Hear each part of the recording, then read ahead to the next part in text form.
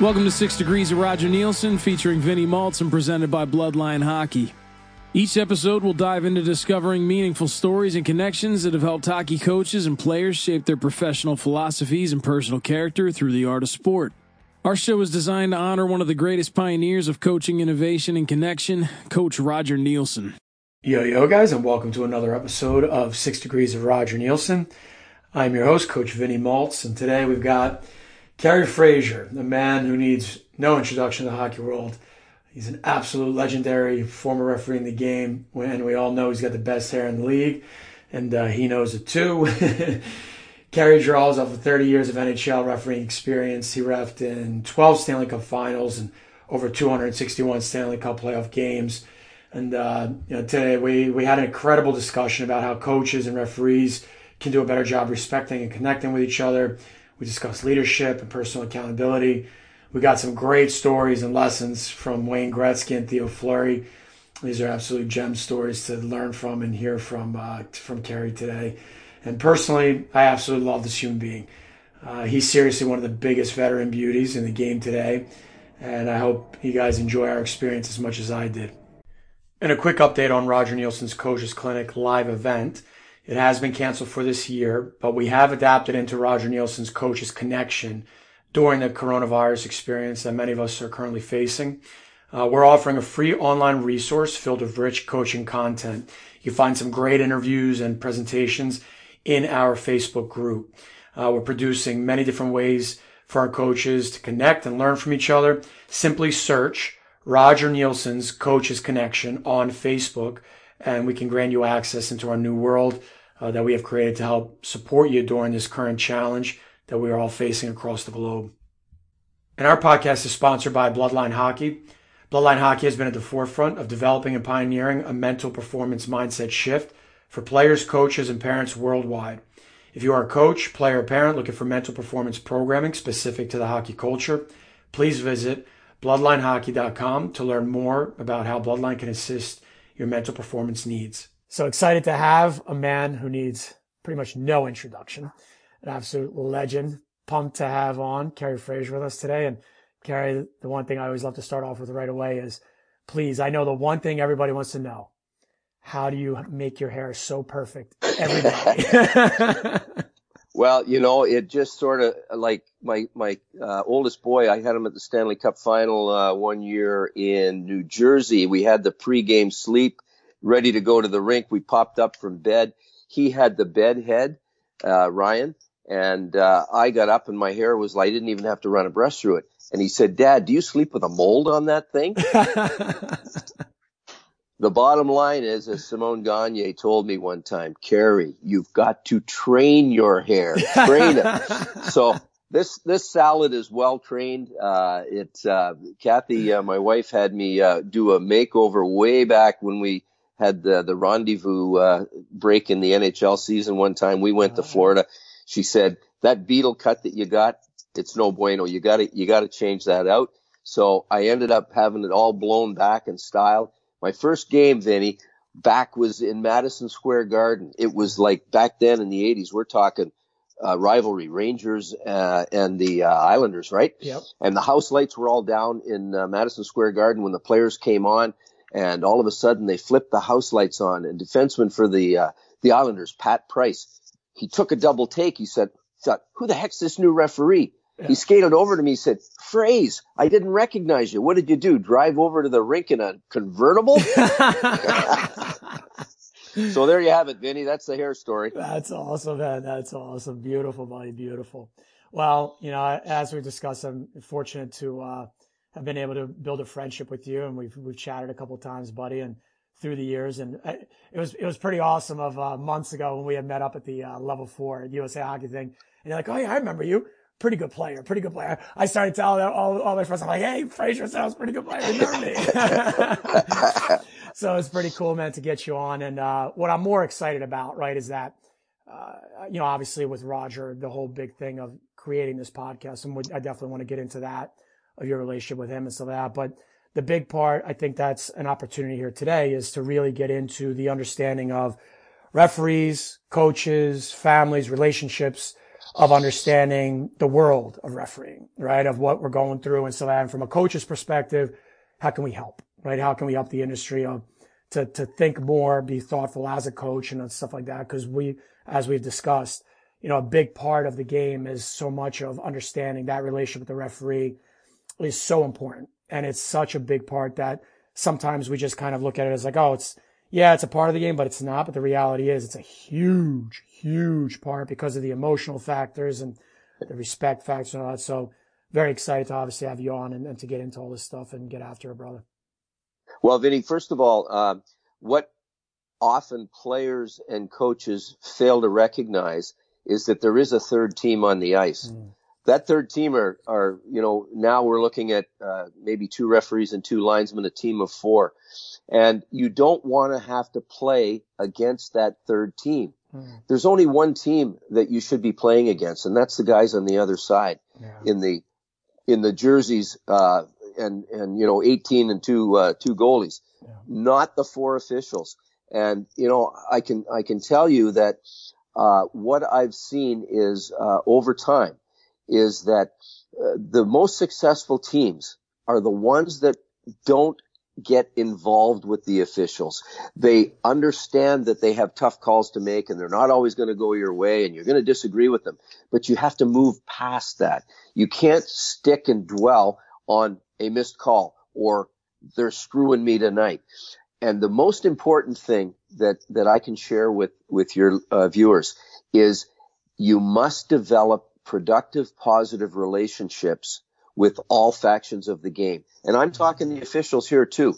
This isn't a one-way street. They're not just the boss and in control and in charge.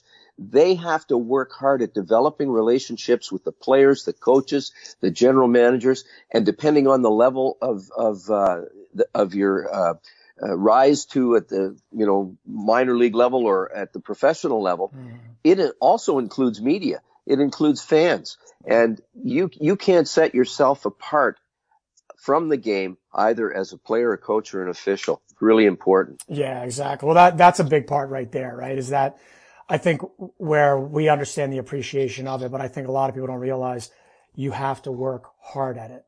Like it's not an easy thing to do, to build those productive relationships. It's an actual day-to-day process. Like you have to work on it. Let me share a quick story with Rick Tocchet. When Rick Tocchet was a young captain for the Philadelphia Flyers, Tock was a very type A, aggressive, power forward. He could shoot, he could skate, he could fight. He was a great leader. His teammates respected him. And he was like 22 years old, young captain of the Philadelphia Flyers. And he was getting all kinds of misconducts because of his emotional detachment. He would lose it and he would start yelling at the officials and they'd bang him with 10. I had a game with Talk very early in his captaincy in the old Spectrum in Philadelphia. And again, he came to me, screaming and yelling and cursing about something. And this is something that I learned. Open palms means peace. This is offensive. This is I'm giving you a lecture, and that's I'm going to knock you out. So the open hands, and I always kept my language, my voice inflection at a monotone level, not rising to the level on the other side, emotionally out of control. So I went, Rick, please calm down. I'd like to have a word with you. And he stopped, and I had his attention. And I said, listen, you are a great captain, youngest ever in the history of the Flyers. You can do it all. You can skate, you can fight, you can shoot. Your players respect you. But I said, you can't do it from that penalty box over there that you're spending far too much time in. My colleagues are banging you with 10 often. And I said, you can't play from there. And all of a sudden, I saw the light go on. And he thought about it. And I said, now, if you have a question for me or any of my colleagues, please come in a respectful kind of way, and I know I will give you all the time you need, and I'm sure they will as well. And let's keep you where you belong on the ice, playing against that other team and not playing against these stripes that I have on now. And, from that moment, a seed was planted. Rick Tocchet and I had a fantastic relationship over the course of his career. We're still friends today, and it started in that moment. So don't discount, listeners, as to how you can make a positive difference, even if you have a difficult relationship with an official or an opponent or a teammate.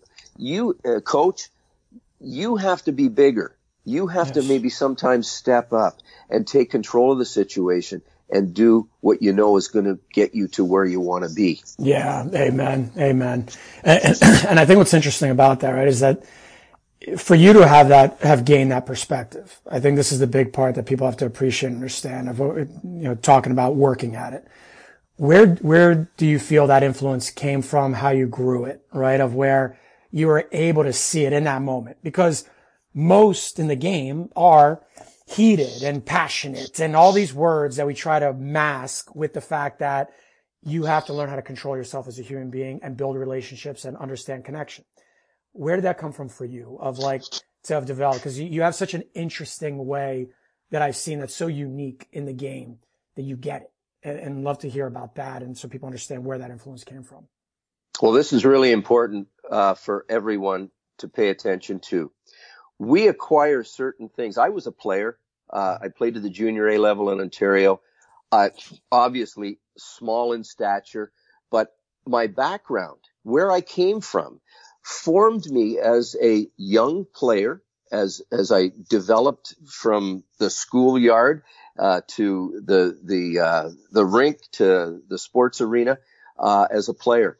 And my father was a professional minor pro player. He played in the IHL. He played in Europe. He was a fighter. He was a goon back then. Really a tough guy. Forearms like Popeye, little man, but boy could he go.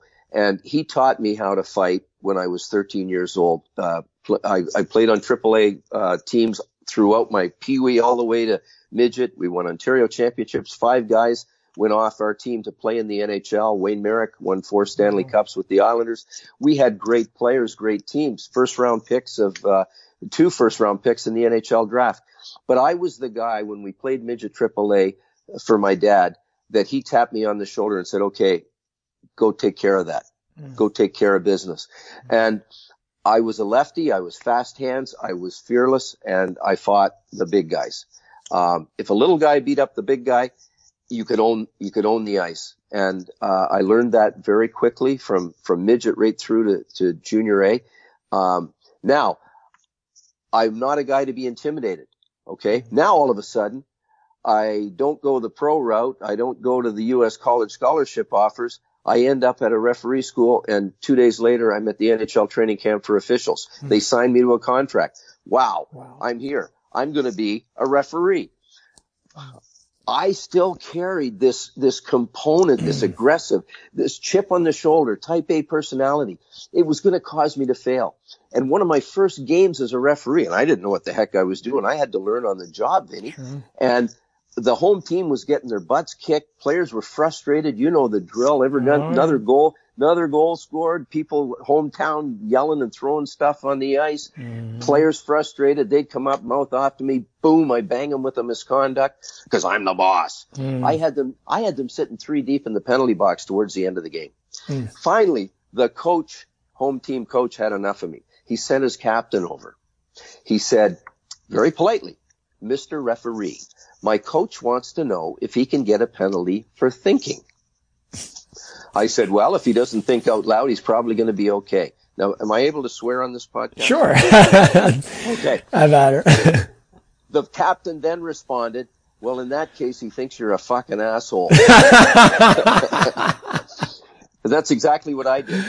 I found the humor in it. I started to laugh. And I looked over at the coach that was standing up on the bench, and he was, ugly, mad, pissed off.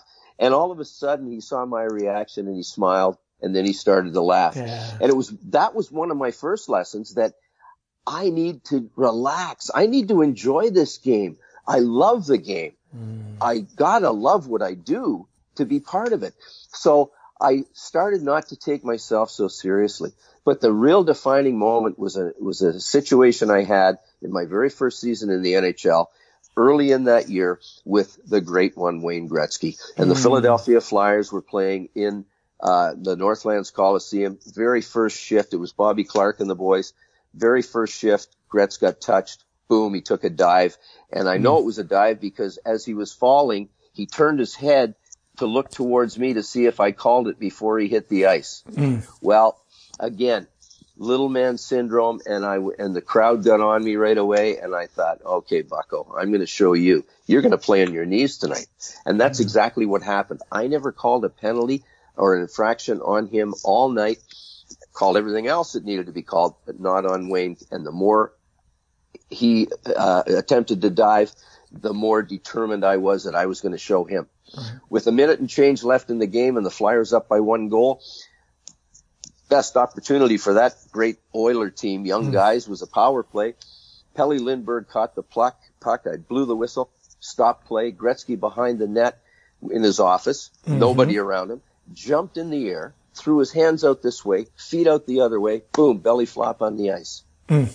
Bobby Clark skated over him with no teeth. He said, "Get up, Gretzky, you effing baby." I said, "Wayne, what are you doing?" I said, "There was nobody within 15 feet of you." He said, "You wouldn't have called it anyway. You haven't called a blank thing all night." I said, "You're right. I'm going to start right now." Boom, you got 2 for unsportsmanlike conduct. He said, "Thanks. It's about effing time you called something." And he stormed off the ice to the dressing room. Now, the Flyers won the game that night. Another learning lesson here. After every game, from the time I started to the time I finished, I replayed the game in my mind afterwards, back in the hotel. Was there something I could have done better? Even if the game went okay, there's things we can do better. And I wanted to be the best I could be. This night, it hit me like a board between the eyes. I compromised my integrity, the rules, the game that I loved, the employer that I worked for, the National Hockey League, and the players that participated in that game. I was drawn in emotionally to a confrontation with a player, not just a player, the greatest player that probably the game has ever known. And I had to be better. But there was more than that below the surface. Why was I like that? I had to figure that out. And I recognized that upbringing that I had, that little man syndrome, that fight the big guys, compete hard, never let them know you're hurt, the stuff that was ingrained in me by a very aggressive father and coach, I had to control it because at that point it was controlling me. The thermometer in me would rise and rise if I was put to the test and challenged. And sooner it got to here, and boom, it came out, and I'm ready to go. And ultimately, I had the whistle, I had the armbands, I had the authority, I was in control, I had the ultimate say. But I had to be better. I had to be the best that I could be. And I would have failed had I not had that wonderful lesson that I learned that night in my first encounter with Wayne Gretzky. I really have a lot to owe him. But we've got to figure it out ourselves. Your listeners, your players, your coaches, you've got to figure out what makes you tick. If you're yelling and screaming at your players' coaches and it's not being successful, if you're beating them up, you got to deal with each player based on their personal makeup and the things that you can do to get the best out of them. You've got to be a mentor, a leader. And that's what a referee ultimately should be. He should be a leader. It's a long answer, but trust me, folks, you've got to figure out, everybody knows their strengths. You know, oh, I'm fast. I've got great hands. I'm a scorer. I'm a defensive specialist, whatever. But when you figure out the things that you're deficient in, that will control you, that will reflex, that just come out, they're ingrained in you, when you control those, you're going to have success. Yeah, exactly. Well, there's a couple of things that are interesting about that. I think the first thing is the fact that I had to be better. I think that's that commitment, right? That's one of the things that, like, I was using on my Instagram of All In Coach Vin. And where that came from was years ago when I was like, okay, I'm all in. Like, what I'm committing to. This is what I'm committing to. You know, want to get into the mental performance, want to have more time with my family, want to impact, players into believing more. And it was a commitment at that time that then went into, this is what I'm going to do.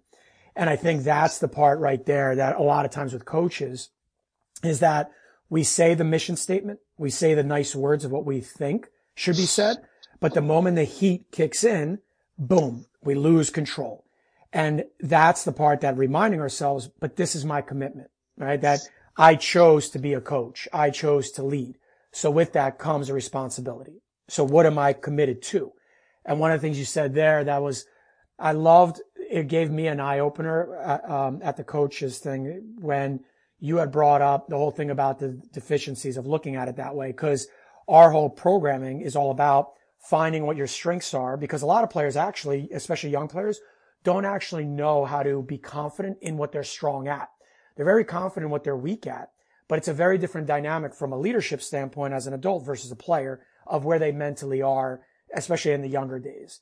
And so we don't think as much about the weaker parts because it kind of hits on the confidence levels and all that stuff. But when they get older, once they hit juniors and higher, and especially coaches and all that, that portion, that part right there of, okay, what do I know about what is a great challenge for me? And that's a big misconception that happens with our culture where people are like, well, I hear you all the time talking about strengths. And it's like, no. It's not that I don't want to deal with challenges, but what you need to understand is what's the one thing that does challenge you big time?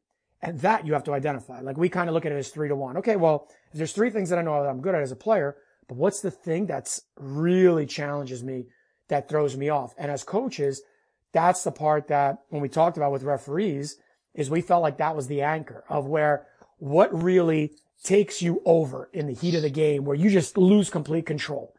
And it's that heat, that emotion you have towards referees of where It's like, do you know how to control that in the moment and see it and say, yeah, you know what? I'm not good at that relationship. And if I could learn how to manage that, boom, that can change everything. So I think that's the part that I'd love to get into is when you look at it for yourself of you had those epiphanies, you had those awakenings at that time, right? But then as you went through that process, the residue is always there. How did you keep it so it stayed top of mind? So you trained it. So it was like an actual day-to-day, like thoughtful process of, okay, this is a challenge for me. This is a weakness that I need to work on. How did you train it? How did you work on it to make sure that I'm going to do this and I'm going to make sure that I get it done and keep it top of mind? Because you can't just say, okay, I'm going to change. Like like everything else, you have to go to the gym and do squats and work out and do push-ups and eat right and all these things. It's the same, philosophy. So I'd love to hear more about that take on it because I love some of the stuff I've heard from you before on this. That's an awesome question, Vinny. And I will tell you that there has to be, in anything that you do, there has to be a conscious awareness and a desire to control the negative that you recognize. So for me, in the broad spectrum, what was my objective? Now, I know that I have this problem, this characteristic that is part of me. I can't flush it away. It's going to be there forever. And it is to this day. But do I let it reflex and control me like it had been? No. I'm going to control it. So recognize it. Then listen to yourself as this volcano starts in the pit of your stomach. When you're challenged, and we're talking about aggressive behavior here coming your way. So when I was put in an aggressive situation, highly emotionally, energy charged situation, confrontation, I'd feel it. It's there. It's still boiling, and it would start to rise because I'm getting, F-bombed on the other side, or, it's a nose to nose kind of dialogue. First of all, I took care of my body language. Instead of, tightness in the shoulders and like adrenaline muscles twitching, ready to fight, I relaxed. I took a breath. I could feel it coming. It's coming. But I listened to what I said. I thought about, first of all, what I was going to say before I said it. And once that emotion and that fire gets to here, when it comes out, it's hard to pull it back. Yeah. So in that, and I use it as a thermometer, that body of mine, I would internally feel it coming, and then I would relax my shoulders. I'd take a breath. I'd use positive body language, and I'd control the situation, not in an offensive way, but in a way where you're all upset, Vin, and I'm going to say, whoa, please, can we have a conversation here, Vin? As opposed to me saying, one more word out of you and you're going to get it. Oh, yeah. No. So, and I recognized at the end of the game, at the end of this drill, and I'm starting here controlling me, but where do I want to get to at the end? I want to develop a positive relationship with the guy on the other side that's screaming and yelling at me. And it was a coach. It was the talk-it situation. I've calmed people down. Brian Murray was a coach that was very emotional in Washington. He was getting all kinds of bench penalties. He'd stand up on the bench. He'd scream and yell and spit and stutter. And he was getting like mega bench penalties from my colleagues. And in a game in the old Cap Center, he's up on the boards one time. He's yelling and screaming and flapping his arms. And I thought, you know what? I'm going to take a risk. I'm going to go over and talk to this coach and try and calm him down and try and create a relationship. So with Brian, emotionally supercharged, I looked up at him with the hands open and I said, Brian, I'd love to have a conversation with you, but to do so, I need you to please get off the bench and calm down. What's he going to say? Go screw yourself? I'm requesting an interview with him, really. And he immediately got down. His voice level became, consistent with mine. And I said, now you may not agree with what I have to tell you, but this is the reason that I did or didn't do whatever it was that he was yelling about. He thought for a second, Vinny. He said, well, you're right about one thing. He said, I don't agree with what you just said, but thanks for coming over and talking to me. In Brian Murray's, and this is like 1982, in Brian Murray's post-game dialogue with the media, he brought up the fact that referee Fraser, for the first time, a referee came over and gave me an explanation. While I didn't agree with him, I appreciated that. That's all I want. And from that moment, again, a relationship was developed with Brian Murray throughout the rest of our career of mutual respect. And Brian knew if he had a question, hey, Kerry, and I would come over and say, what's up, Brian? And I'd give him an answer. Yeah.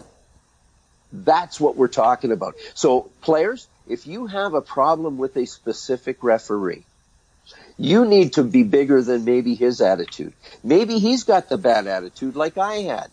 Maybe you should be the one that takes the initial step and go before the game and say, shake his hand, or you see him with a coffee in his hand at the coffee bar and just say, you know what? I want to apologize for my behavior and my reaction to certain things. And I'd really like to, get off on the right foot here.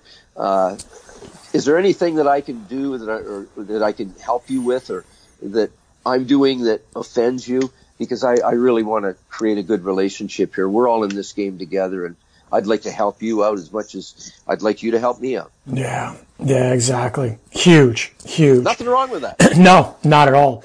And what's interesting, right, to see that you went through the game for so many decades. Did you notice how much of a shift, culturally, society-wise, of how do you feel like back in the day there was more of that, let's talk, catch up, and also, and then as time's gone on, the connections gotten just less and less as time went on? Did you feel like it was like, it changed as time went on?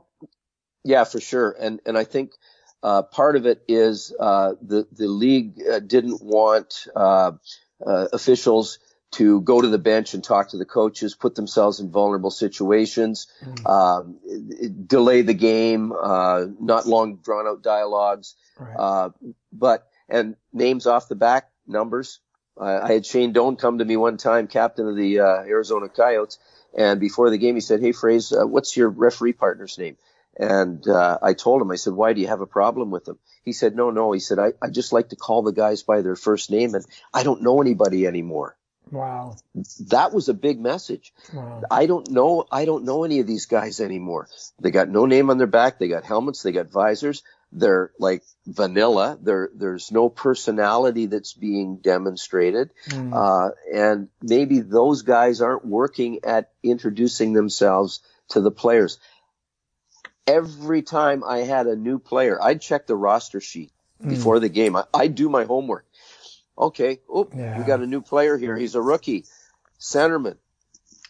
first time he came onto the ice, I would go over and introduce myself to him. It might be the opening face-off, and I'd say, "Hey, listen, I'm Kerry Fraser. I know you're a high pick, and first year, I want to wish you all the best. Stay safe, kid. And if you have a question for me, don't be afraid to come up and ask. I'm here and I'm available." So that, and I could see the look on young players. We're talking 18-year-old kids, right? They've been superstars. They're in the league. But they probably, they were wearing diapers when I was doing the Stanley Cup finals. Oh, yeah. And I don't think I'm a big shot, but I could see that there was like oh wow, that's really cool. Like he knows my name. Yeah. It's take that step, guys. Take a risk. Step outside your comfort zone. Oh yeah. Well, that's it, right? That I think the biggest part is that unfortunately, we don't give permission to feel that way, to believe that's the most important thing. Like that's one of the things that even as a coach that I evolved on and realized so much is how much of what we were doing with players is giving them permission to believe in what their game is, to believe in you can go talk to your coach more. As long as you do it in a respectful tone, you have the right language, you're going to come in, and the right timing as well. Like pick it, make sure you're smart about when you go in, but that's what coach is there for. And it's amazing to me how much I'm battling at times with players it'll take them 2, 3, 4 weeks sometimes before they finally go and have a conversation that once they had it, it was like, their nervous system, everything feels so much better. And it was like, wow, all that tension that you left in there all over when you were being influenced, given permission to do it. And that fear to just go build that connection is real. And it's sad in a lot of ways that if you think of how a season, the experience of a season goes, it amazes me, man, how much that goes on, right? Like of how people are just afraid to just say something simple to each other and just make sure that sometimes might be a little difficult, but it's just let's just have a normal, decent conversation. What you said about tone, right? Of how just calmly is amazing that in and of itself, that's like doing the push-ups and building resistance is that tone piece right there that you talked about. So important. And it's amazing to me how much it's a struggle, that connection part. Well, here's the follow-up, and the end game to the Wayne Gretzky situation in my first game with him. The next time I saw him, I apologized. I went up to him and I said, "Listen, I am really sorry for the way I officiated that game that we had together. I'm so wrong. It was a valuable lesson for me. Let's come together and understand. I've learned some things about myself, but do me a favor. Please try and stay on your feet. You're the best. You're a great player, but do me a favor. Don't go down easy. And I'm going to work hard if you do, that I'm not going to let it affect me personally. But I really want to apologize for the way that I behaved. I was so wrong. And so that set the table for future. Understand that you don't always have to be right. If you think that you always have to be right, whether it's in a discussion with your teammate, your coach, the referee, you're going to lose because we're not always right. Yes, exactly. And that's so hard for people to understand. And I how admitted simple. when I made a mistake. Yeah, 100%. But how simple is that if you can keep that concept top of mind and realize, like I like to always talk about, I don't know. I don't know what this player is going through at home. I don't know what this coach is going through at home away from the rink. There's a lot I don't know. So I can't sit there and judge and think that I know when I don't know. But keeping that awareness is such an important part to the battle of that emotional piece. As a coach, it's important that you do know. And I'm going to take a situation way back. There was a player for the Philadelphia Flyers by the name of Tim Kerr. Timmy Kerr was a power forward. Beast. He scored 50 a year. I mean, he was a big tree in front of that net. Wonderful human being. Really a nice guy.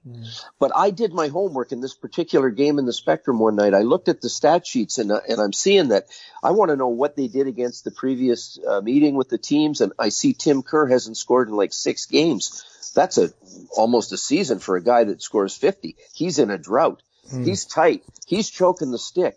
But I know that going into the game. And there was a play going to the net with him at the crease and a cross-ice pass, and he moved his foot off his toe of his skate, and I thought directly into the net as he tried to reach for it with his stick. I disallowed the goal. This nice, mild-mannered Tim Kerr went ballistic, cursing and swearing at me. I mean, he was out of control. Now, had I not done my homework, and I not recognized that this guy is in a drought, this is uncharacteristic for him, I probably would have given him an unsportsmanlike or a misconduct. I just stayed away from him. The very next shift, Tim Kerr came out and he apologized for his behavior, his conduct. He said, "I'm really sorry." But he said, "Kerry, I just want you to know that I did tip that from my skate. It just ticked my stick before it crossed the goal line."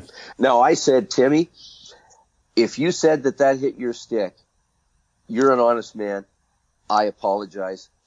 I didn't see it happen that way, and I'm so sorry." Go get another one. He scored another one that night. Oh, that's cool. Yeah, and he was off the schneid. But again, uncharacteristic. I took the approach. I want to know going into that game where everybody's at. Maybe there was a big fight between Dave Brown and somebody else on the other side.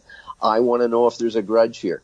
I want to do all my homework. So as a coach, I think it's incumbent upon you as a coach to say, where are all my players at? Hey, kid, how's school going? How you doing at school?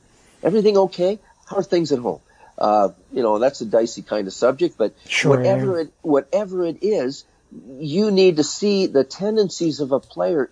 If he starts to slide a little bit, maybe there is something off the rink that's bothering him.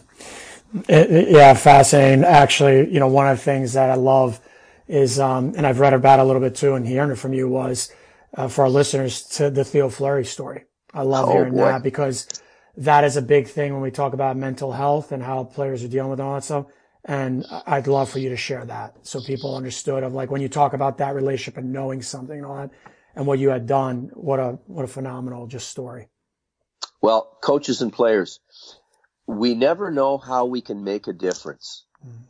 Sometimes it doesn't, simple little things that we don't recognize that make a difference in the life of someone that we encounter. Theo Fleury, as we know now, was beyond just his volatility and his aggressiveness and his anger. We know why. It's an awful story of abuse of a young, very skilled hockey player. He carried that throughout his career. The guy that is the abuser, predator, went to prison based on Theo and others that played in the NHL that this guy coached. But in 1996, in a Stanley Cup playoff game in Chicago with Theo Fleury, great little player, playing for the Calgary Flames, he went ballistic on me in the first period after their team got 2 penalties, and then I gave him the third one. The most foul, vile dialogue you could ever imagine that he wrote in his book, accurately, playing with fire. He attacked me. He challenged me to a fight outside in the parking lot. He called me the little shitbag asshole, blah, blah, blah, and that was just the start of it. He took his helmet off at the end and threw it at me, and it hit my right skate. And right now, I can still feel that emotion, the muscles twitching in my leg. I wanted to kick that helmet back in his face. But again, relax, shoulders, breathe. I threw him out of the game. 4 years fast forward, Theo Fleury signs an $8 million 1-year free agency contract with the New York Rangers. The league put him in the substance abuse program right off the bat, so he didn't start the season. First game back, December 19th of 2000 in Madison Square Garden against the St. Louis Blues. Joel Quenneville coaching that team, and Tyson Nash, a second-year pro, trash-talking guy, loose helmet, long hair. He'd get touched, he'd flip the helmet off, throw the head back, try and draw penalties. At the end of the first period, there was a scrum down in the corner at Madison Square Garden. It disbanded, and the guys went to their dressing rooms, except Theo Fleury. He met me at center ice on the red line, right between the two benches at Madison Square Garden. He had tears in his eyes. He said, "Kerry, I'm trying to clean my life up, honest. I haven't done drugs. I haven't done alcohol in X number of weeks, months." He said, "I'm trying to clean my life up, honest. Don't let him talk to me like that." Now, human nature, with what he did to me, I could have said just as easily, tell you what, how do you like it? Yeah, you remember the little shitbag asshole and throwing the helmet at me and challenging me to fight in the parking lot? How do you like it? Yeah. But instead, I saw a wounded human being standing in front of me, like one of my kids. I wanted to take his pain away. I said, Theo, if I can get Tyson Nash back here at this very spot to start the next period, and he gives you a sincere apology, will you accept it like a man? He said, yes, I will. I said, now, promise if I get him here, you won't break a stick over his head. He said, I promise. I went right into the visiting team coach's room at Madison Square Garden. I told Joel what had happened. He said, Kerry, do you want me to tell Tyson to take his gear off? He thought I was going to throw him out of the game. I said, well, how about a sincere apology? I said, probably good for Theo, and it might not even hurt your guy. He said, great idea. And he ran into the St. Louis Blues locker room. Now, I'm standing at center ice with Theo Fleury as the St. Louis Blues came out of the Zamboni entrance, and Tyson Nash looked like he was wanting to do a skate by. I flagged him over. I said, and his lip was quivering. Tyson Nash was affected by this. I said, Tyson, do you have something to say to this man? Tyson Nash looked him right in the eye. He said, Theo, I'm sincerely sorry for what I said. I went way below the line, so inappropriate, and I apologize sincerely. I wish you the best, all the best that you've got ahead of you. And he tapped him on the shin pad. I said, Theo, you good with that? He said, I'm good with that. I said, boys, shake hands. Let's play.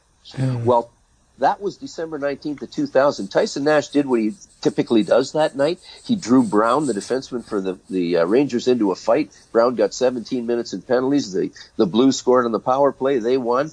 And boom. Now we fast forward another 10 years. So I'm retiring. I'm sitting down to write the book. Theo had written his book, Playing with Fire. He trashed me big time in his book and wrote about that situation in 96. And I always took the perspective, I'd like to take a bad situation and try and turn it into something good. So I wanted to have closure on that story that Theo wrote. I want to bring this to full circle. So I called Tyson Nash, and he's in Phoenix at the time. And I said, Tyson, Kerry here, I'm writing a book. I'd like your permission to share a story. Do you recall the situation, December 19th, 2000, with Theo Fleury in Madison Square Garden? Vinny, the phone went dead. Wow. Dead airspace. He said, Kerry, that was a life-altering situation. It was career-changing. I said, talk to me. And I put in my book, The Final Call, verbatim what he wrote in his own words about how, as a young player, coaches would tell him he had to play a certain way and he could score as a young player. But once he spent 4 years in the minor leagues and he got his shot, he was going to do whatever it was to stay in the game. And he trash talked and he did, the drawing penalties. And he said, I was ultimately a referee's nightmare. And he said, I did whatever I had to do to stay in the game. And Coach Quenneville told me if I could be the most hated man in the league, I'd have a job with the St. Louis Blues. And he led the team in penalties drawn. He said, at least I was good in one stat. Now, he said, I used to do whatever and say whatever until that night at Madison Square Garden when I said things to Theo Fleury. And Theo was an easy guy to get to, and he was type A and aggressive, and you could get to him pretty easy. But I went way below the line. And he said, I've got referee Kerry Fraser to thank for playing dad and straightening me out. He said, I never after that went after a player's personal life, his family, or anything of that sort. Wow. Incredible. Wow. Now, what we started this with the question or the item of, can you make a difference in someone's life? Something simple. So coach, teammate, player, something as simple as asking a guy to apologize for something that was inappropriate. This was powerful because to this day, Tyson Nash still talks about it in interviews. Theo Fleury still talks about the situation as I do when we speak at various events. What a powerful story, man. What a powerful story, right? But simple. Right, simple, exactly. But I think that's the biggest misconception that goes on in the game is a lot of times we take okay, here's what the NHL is doing. And then we think as coaches, oh, I'm going to go do that drill and I see what I see and I'm going to go do it that way. And we just fast forward. But things like this, stories like this, like if people knew more of the background of this is the life skill, this is the stuff that's going on at that level. Because at the youth level, it's so bad. This trashing thing and all that stuff. I hear stories from people that, high ups that are just like, they're struggling with this type of environment and this type of culture of what's going on. And people just saying whatever they want to say. Like and it doesn't matter. And what happens is the youth, a lot of times, or most of the time, don't actually know what they're saying. They're just talking crap to talk, right? It's just like, but we know where it's coming from. If they're saying it, it came from some type of influence elsewhere, whether it's certain friends, parents, coaches, somewhere they were influenced to think that way. Whereas at the pro level, I think there's that misconception that I wish we heard more of these type of stories, that people understood like this goes on, these apologies, this character, it goes on a lot more than people realize at the highest levels. And if that was out more, right, and people just understanding this exists more, I think it would influence the youth culture a lot more because it's gotten ridiculous at the youth culture, just the things you hear. I think that's the part to like, what is it? What else kind of comes to mind that inspires you to think about of those differences, of the misconceptions that people need to understand when it comes to connection and relationships, that at that level goes on more than maybe you realize. That's something maybe that comes to mind of, you need to understand this is a real thing. There's a professionalism that goes on with being the best, and this is how the best think and what they do. And it's not just this free for all that people think, oh, well, it's entertainment and they do whatever. And it's like, no, there is a line. If anything, talk about that part that you, from your experience that you feel. Well, I think you have to ask yourself the question, do you want to be a leader or do you want to be a follower? There are too many followers that are following social media and things that are unhealthy, that they think are cool. It's not cool. It takes somebody that has strength, inner strength and courage to stand up and say, hey guys, that's not funny. That's not good. That hazing, that's not good. We can't do that. We need to be better than that. Let others do that, but let's try and lead them so they don't do it. I go back to, and I was just in Montreal with the Montreal Canadian fantasy camp and some legends, Guy Lafleur. I mean, some of your listeners weren't even born when he was playing, but amazing guys. And Stéphane Richer was there. He was a first-round draft pick, very gifted scorer and player. And Riche told me about his first training camp as an 18-year-old first-round draft pick of the Montreal Canadiens, French-Canadian kid, right from the city of Montreal. And he ends up going to he sees his locker, his name's on it. He's got his jersey, number, name on the back. He's so proud. And he goes out and he does his first scrimmage, comes in, takes the jersey off, throws it in a hamper. Larry Robinson, Hockey Hall of Fame, amazing player, leader, gets up off his stall, walks over to the hamper, pulls the jersey out of the hamper, turns it over and puts it in, lays it out nicely. He went to Stéphane Richer, said, Steph, we play for the crest on the front, not the name on the back. Richer had thrown it in and his name was up top. Now, that's story one. That's lesson one. First practice that this guy goes to from a leader, from a guy that is respectful of the game and the club that he plays for. Amazing. Now they go to Edmonton in the preseason. Lee Fogland was the captain of the Edmonton Oilers. Stéphane Richer saw him lined up behind the goal line with the puck. Boom, he hit him right in the numbers, knocks him into the glass, turns around Fogland. They fight. He says, I think I do pretty good in the fight. If we get 5 minutes each. I come back to the bench. Here's Larry Robinson again. He says, Steph, he said, when you see the numbers on the back of your opponent, you don't hit him. You've got to play off him. Don't hit him in the numbers and knock him into the glass face first. He said, you've got to respect your opponent if you want respect. Lesson two. This is like the first week this guy's with the Montreal Canadiens, and Larry Robinson, as the leader, as a mentor, has taken this first round pick and sort of coaching him. It didn't come from Scotty Bowman, the coach. It came from a leader of the team. So players, if you want to be a leader, lead the right way. Yeah, exactly. Amen. Amen. And it's funny. I was actually just talking to a coach this morning about this very thing of how the irony of coaching today is that there's so much more coaching by giving the power back to the players. We spend so much time my way. This is me. And it's like, again, right? You have no idea how much easier your life would be if you gave the power to them. They're the ones experiencing it. They're the ones going through this. So the key now, the art to coaching is understanding how to unfold it and realize, okay, what can I do to guide you to go through the experience and be accountable for it yourselves? Here. Well, don't micromanage. Exactly. And that's the part that's a whole different art. That's the struggle, right? Is that we've been used to with a lot of coaching is I micromanage everything. I feel like my job is to take care of it all. And you get programmed, right? Because through the years, it's just what happens. It's the nature of coaching. Where when you start to see this other side is, well, wait a second. How do I pay attention more to, okay, what your needs are? And how do I then finesse it in a way where it's like, here, you experience it. It's your way. You run the ship. And it's such a different style that it's fascinating of how you've gone through it. And to see, like, talk about more of that, of how you've, other referees that have come up, like, how have you inspired others to, as they're coming up and you've coached yourself in your own way of how you've led? What are some of those maybe stories or something that comes to mind that besides just with the players, has there been anything else like in the culture of, okay, I'm a referee leader, right? If you want to put it in that section, what have you seen of that you've been able to do and implement inside of that sect of your culture?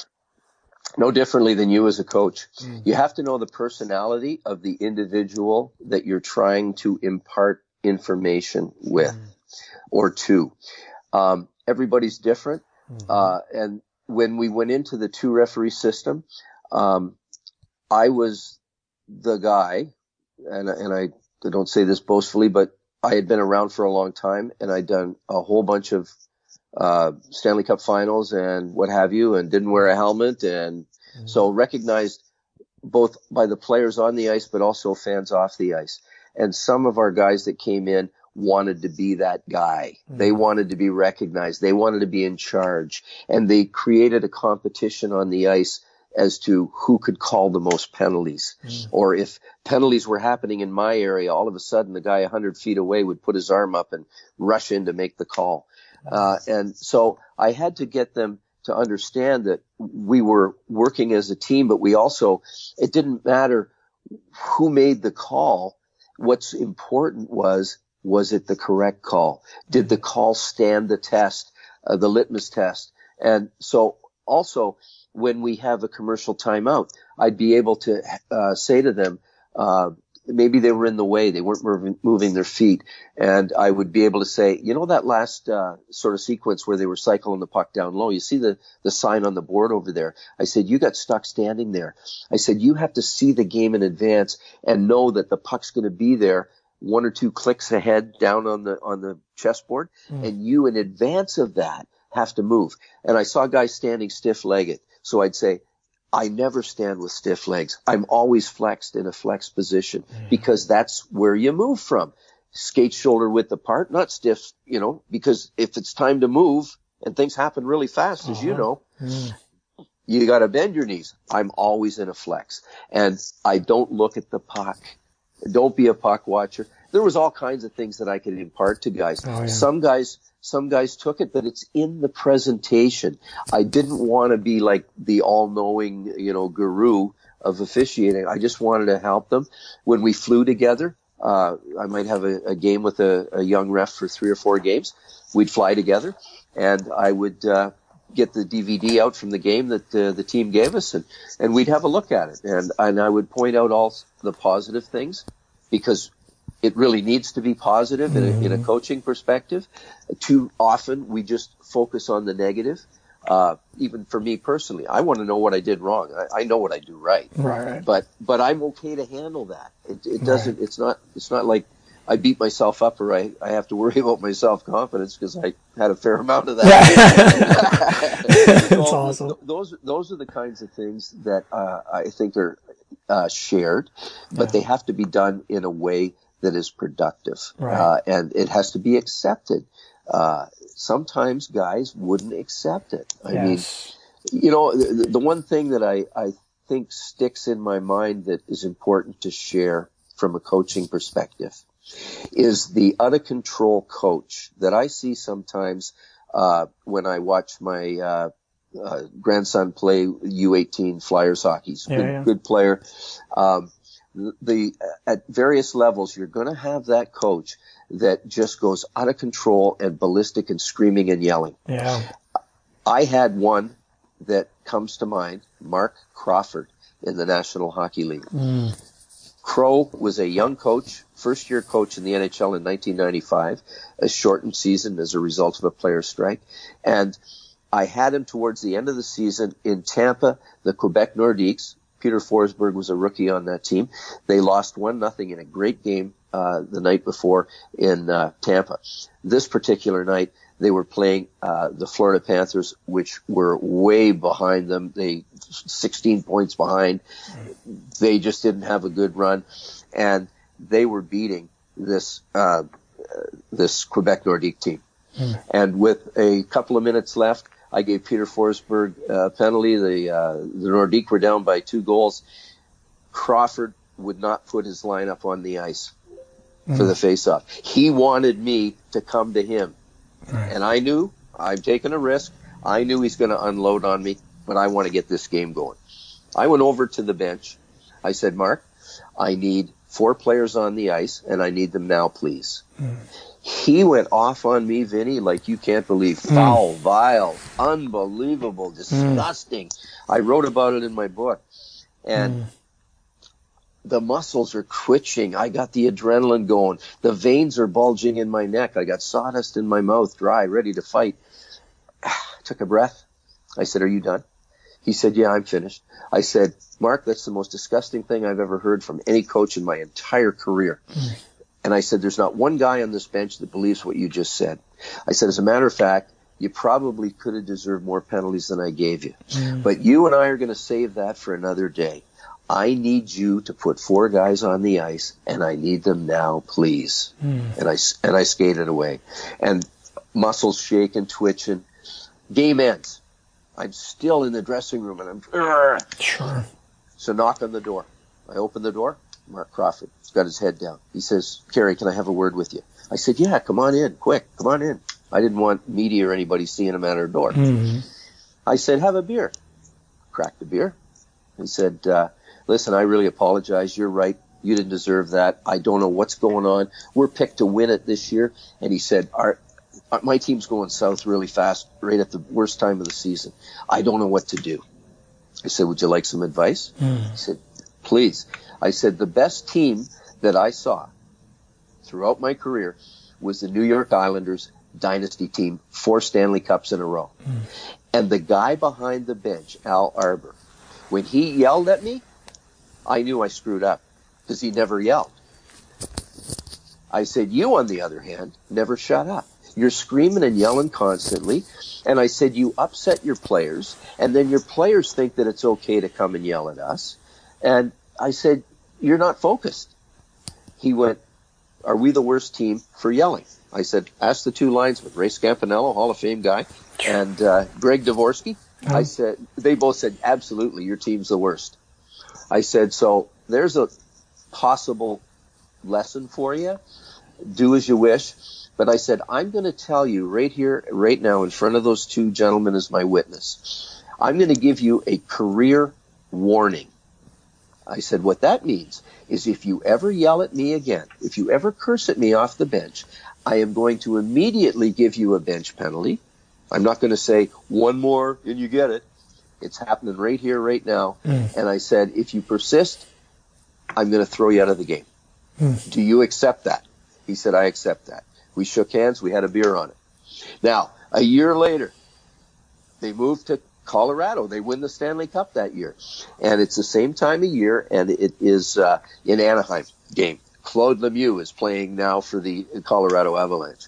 And I call a penalty. Adam Foote breaks a stick over a guy. Obvious penalty late in the game. Up goes the hand. And as I'm 85 feet away from Crawford's bench at the penalty bench to assess the penalty, I hear Crow with that distinctive voice, Kerry, what the... That's all he got out. Boom. I teed him up. He dropped his head. Now they got 2 penalties. Claude Lemieux came over. He said, Kerry, just give us 1 penalty. Don't give us 2 penalties. Look at the score, the time. I said, you go tell Mark Crawford, Florida. He said, Florida? He said, we're in Anaheim. What are you talking about? I said, you go say Florida. He knows. And that I never, ever had another squeak out of Mark Crawford. We understood. The line was drawn. He crossed it. He got it. And then we were done for the rest of our career. Wow. What an unbelievable. And that's not being a hard ass on my point. Right. That's setting the tone, yeah. Acceptable behavior. Exactly. Well, it comes back to, right, of what I stand for and having a communication where, okay, this is where we are. This is where we are. Let's have a conversation. This is how we're going to build our relationship on standards, right? And basically, I think that's the part that gets lost a lot in translation. And to bring it back to your point about social media and the way things have changed the dynamic of communication is that you look online, you can now, every idea is out there. It's all out there. And I think what people struggle with now is that, and what we try to really emphasize is simplicity plus consistency to our players is because, yeah, sure, you can be anything you want to be. You can think anything you want to think. And there's studies that'll prove one way you think and studies that'll prove another. But it has nothing to do with that. The amount of information isn't what matters anymore because you can see everything now. What matters is what are you committing to?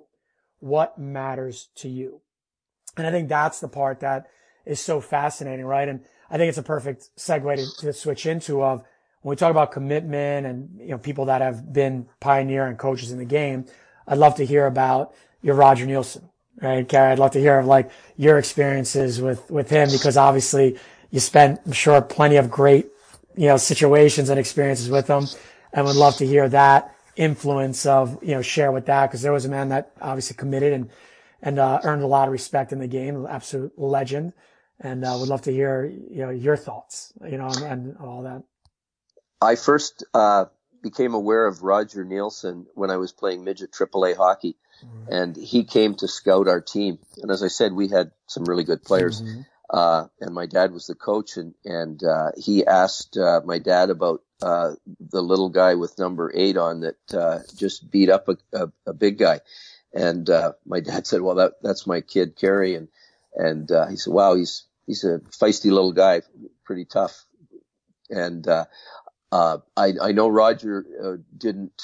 He thought I was too small to maybe play for the Peterborough Petes. I was, but he had the interest, shall I say, when I was playing midget before I moved on. As a coach in the National Hockey League, Roger was so thoughtful, and he was a calm guy, but his brain never stopped. He was always thinking of ways that he could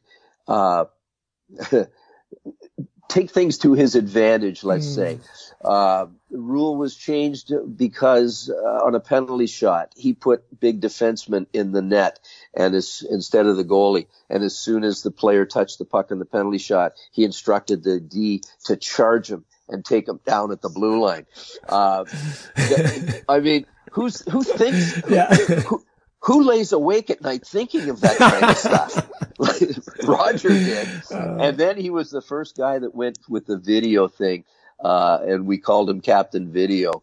But he was a pioneer, with the way that you break down a play from players and you coach them and teach them. He was a teacher by trade. So that really demonstrated his success, I think, as a coach. Waving the white flag, the towel in Chicago in the playoffs, which ended up, getting suspended for. It was just, he did things that could change the game and change a series. His players believed in him and trusted him. And I think, when I look back at Raj and his, he was brought in Ottawa to coach one more time as the head coach to get his record to, was it 1,000 games or something? And he was ill at the time. But I tell you, the hug, the embrace that I got and gave Roger Nielsen at the end of that game is something that I'll always remember. Terrific human being. He cared about people. He cared about his players. He cared about everybody. Very spiritual guy, but wore it quietly. Just a pillar of an individual. The game misses him. We all miss him. But he left his mark. And his coaching clinics, he even broke ground in that regard. The Roger Nielsen coaching clinics, bringing minds together, to teach amateur coaches or coaches of different levels, the proper way, to coach, to deal with individuals. I just think that if you look back at all the great coaches, and I'm talking Scotty Bowman and Al Arbor and, down on the list, of guys that have been extremely successful.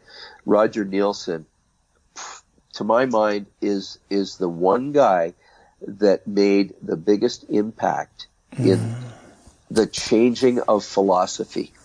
Yeah, that's amazing. That's amazing. Terrific. And I think what's phenomenal about his legacy, right, and what people remember the most, the common theme everyone keeps talking about is his connection, his ability to connect to people. It wasn't the X's and O's part was the one thing, but it's the one thing that always comes to mind is people just, like you said, the spiritual aspect. Yeah. And I think that's the part that is so hard for us. And maybe it's even a male thing also in a lot of ways that we want to use our brain so much and be logical, that Right. that feel, that thing, that emotional part, that connection piece is something that is so much more powerful. I think in a lot of ways. Like I look at even in your story, what's so inspiring about you, right, is that you look at your life of now for how long, and we get a little bit on the personal end, right, of like living with cancer and still being out there and doing what you do. It inspires the shit out of me. And I think, thank you. I think that might be the first time I've cursed on the show, but, but seriously, Kerry, it's amazing to me to watch, right? Cause you look at it and also trying to be a thought leader and being out there, but watching what you do with where you are and how you're able to do it. A lot of when I watch what you're doing, it's from the spirit. It's from you feel it and you can feel it coming off of you. Like, it's like the presence at the level 4, you just, again, I know it's, obviously it's how I feel. So it's what it is of like, there's just, that's something there. And I'd love for you to dig into that of how you still keep going and you still keep hammering away. And it's amazing to, all the children, all the grandchildren, like, it's like such a big family and yet you're balancing and you're going, man. And like, what's that engine? What is that just, that thing, right? That just keeps you going. That just is so unique and special that it inspires. Again, like I said, to me, it's like, wow. What is that? I thank you. You really humble me with those kind of comments. And as we were talking about Roger, something came to me, and maybe Roger sent me a message. But I wanted to say about Roger that he put other people first as opposed to himself. And that leads right into what you were talking about. If you can put other people ahead of your own desire, ambition, motivation, what's in it for me, I guess I was raised with sort of a philosophy that if I receive $1, I want to give at least 2 back. I want to give more than I get. Because ultimately, what you receive when you give is greater than anything else, because you can see the benefit to others to help them.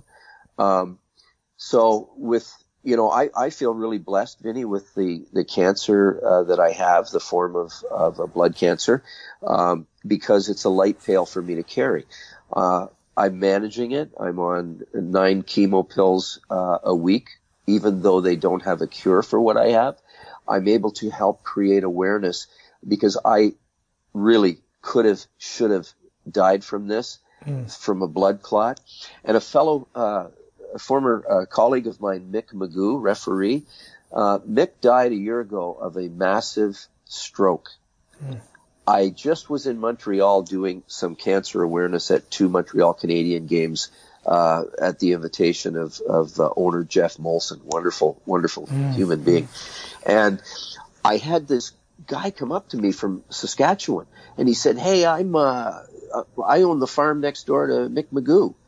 And I said, "Oh man," I said, how's Angie and the kids? And he said, "They're doing fine." I said, "Talk to me about what Mick had, like a blood clot, right? Massive blood clot went to his brain, done." He said, "Yeah." I said, "I'll bet you he had the same thing that I have, essential thrombocythemia, which is your platelet count. It's a mutant gene develops in your bone marrow, and the platelets keep flooding, and ultimately you can have a blood clot that goes to your heart or your brain, and you're done." He said, "That's exactly what happened." Now that could have been prevented, Vinny. And for me, all I needed was a routine blood test. I was going to get a fatty cell removed from my arm. No big deal. But I had a routine pre-op blood work done, and boom, my platelet count was over the roof, and I ended up at a hematologist. They diagnosed this rare form of, it's in the leukemia family, no cure for it, but we can manage it. And if Mick Magoo had have had a blood test, I'll bet you he'd be here today. Wow. So that's kind of a mission. There's there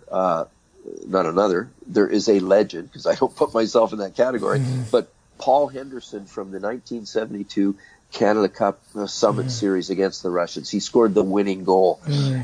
Paul Henderson was a Toronto Maple Leaf, and he went to the World Hockey anyway. Legend. He has a blood cancer as well. And Paul and I did a public service announcement that's playing across Canada, just trying to get people, if you don't feel good, and especially in today with the, coronavirus and things, if you don't feel good, go to the doctor, get a blood test. Let's not be the jock mentality that we are, which is if the bone's not through the skin, just keep going, because you never know. I mean, if I hadn't have had that routine blood test, I'll bet you I would not be here. That's amazing, huh? And that's the power of what was that had you that routine blood test, just going in and boom, that moment, right? It's amazing how those little moments. So what do we do now? I want to share it. If one life can be saved with the message that's going out there, then wonderful. We've saved a life. Yeah. That's amazing. So do for others, man. Of course. That's what it's about. Couldn't agree more. Kerry, when you think about, when you look back now, right, obviously have a whole experience, a whole book of life, and you look back on, starting off when I was younger, from my younger days to now, of something that I wish I'd understood maybe quicker. That could have been something that maybe would have been cool to, when I look back, if I could have understood this just a little bit faster, it would have been cool to have this. Because at the end of the day, we all look back and we go, "Oh, I'm very happy, and the way my life turned out is the way it turns out, and I'm blessed." And we get it right on that end. But if you really look at it from that lens of, this would have been cool and maybe more I could have accomplished and done with that spiritual aspect, what's that thing that you look back on and you think about would have been cool to have a little bit of an understanding faster on? Well, that's really a thought-provoking question, Vinny, but I think everything happens for a reason. We all will have certain regrets from the past that we could have done better. Maybe it was a relationship. Maybe it was family time, things that we maybe had missed, or we were more worried about our careers or ourselves and not so much of the people that were close to us and loved us and supported us, whatever. And I'm just throwing things out there. Yeah. But I think that we all evolve in a certain way, and we can enhance that, those gifts that we're given, which I think are from God, and we can use them in a positive way, or we can use them in a negative way, and that's called our free will. And I came to the conclusion that I had many things coming in my direction that I had to make decisions based on my free will. But I would take a second and I'd think, now, is this good? Is this something that is of God and good? Or is it something that is not so good? And there's two factions. There's good and there's evil. So I made a conscious decision that I would take a breath. I would think about which team did I want to play for? Did I want to score goals for this guy? Yeah. Or did I want to score goals for this guy? Because ultimately that we've got temptations coming at us every day, probably, multi times per day. And we can make those right decisions, which causes us to grow in a right way, in the light, in the right way. Or we can take it on ourselves and be influenced by, I'm a this and I'm that, I'm the big shot and so that again comes back to inner reflection and conscious awareness as to the person we want to be, how we can help others, and how can we contribute, in a society that sometimes, is run amok. Can we be a positive influence, or are we going to be a negative influence? Are we going to get on social media and trash talk somebody, or we think we have a platform and we're going to, curse and swear and because that's kind of in vogue? No, it's not right. So that's, again, comes back on us. It comes back to the individual to make the right decisions, decide the person you want to be, the influence that you want to have. And at the end of the day, I know the guy that I want to score goals for. Yeah, I love that. Sniping that one, buddy. All right. You are a sniper. Yeah. I thank you. It's awesome. Well, this was, amazing to have you on, buddy. And, thank you so much for taking the time and, to be able to share, and give us the wisdom, right? It's, I'm very grateful to have been able to have this and, for us to have been able to start building a bond and a friendship and obviously be able to be here and put this out to people. Because at the end of the day, I know how difficult it can be sometimes time-wise and stuff like that. So time is the best, it's the best thing. Anytime you can get that from anyone. And the fact that you took the time with us today to share was awesome. Well, I value your friendship and I value what you're doing as a leader and in your leadership of young players. That's a mission. You have a mission, and you're scoring goals for the right guy. Yeah. Thank you so much, brother. Thank you. Well, it's awesome. Well, we'll catch up soon, buddy. Thank you again for taking the time. Okay, buddy. Well, we thought we were done, but nope, we still had a little bit more to go. So back at it we go. That's the biggest part, right, is being able to talk about. I thought we hit so many good things that typically you don't hear, right, about from the referee perspective and that respect level thing. It sounds simple, right? Enough because of how hard we've worked at it through the years. But that's the part that always trying to just push on the envelope. It's on us. You know what? It's about life, really. Yeah. It's about growth. As you embark on a career, you're actually, if you want to do a plot and a graph, and players are always worried about stats, Yeah. Each week I did this and I did that, how many hits I had and how many. So we're really in a statistical kind of focus. That's how our yardstick, we measure it.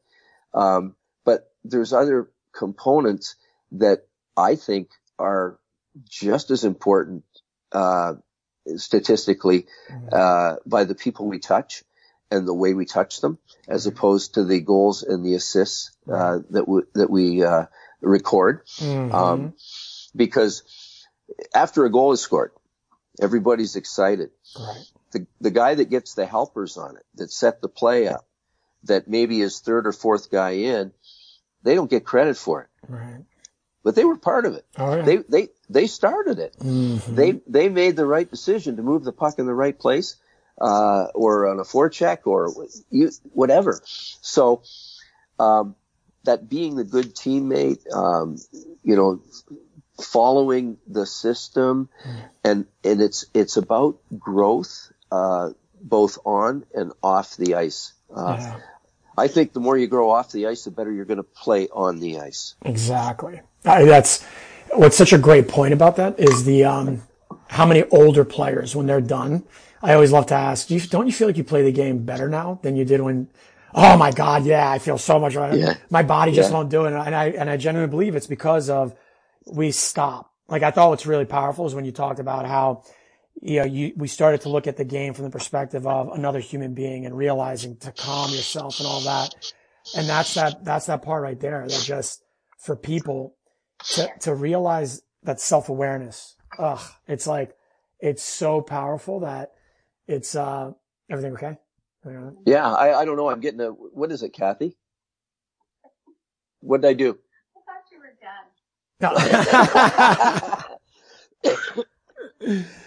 We're close. You know what? I just had another thought too, about, relationships that are evolving and changing. We talk about developing relationships and the ebb and flow, of relationships, trying to cultivate them. There was a player, beyond Theo Fleury, Chris Knuckles Nyland. Knuckles was a 300 penalty minute man a year, played for the Montreal Canadiens. He was fearless. Obviously the name Knuckles, he didn't get for using hand cream. But Nux, had some difficulties over social issues, as well, that are very highly publicized. And he did not like me at all. I would say that he and Theo both, if there's such a thing as hate for a referee, they both had it for me. Nux, I watched very closely on the ice. He thought I was picking on him constantly. But after he retired, we did a charity tour for Special Olympics, with the Boston Bruin alumni, Ray Bork and Terry O'Reilly and a whole bunch of guys on a bus, Kenny Linsman, Rick Middleton. And we went from Toronto, through Ontario. And when I got on the bus, in Toronto and Nux was sitting in the front seat, he stared at me again like, he had that grr. And because he hadn't let go of it. And he was struggling with some addiction issues. He was in recovery. So I went to the middle of the bus and every time I saw a player, I had a flashback and a story. And, I had a game in the old Boston Garden where I, gave Knuckles a, match penalty for knocking Rick Nifty Middleton's teeth out. And we had to go to a hearing.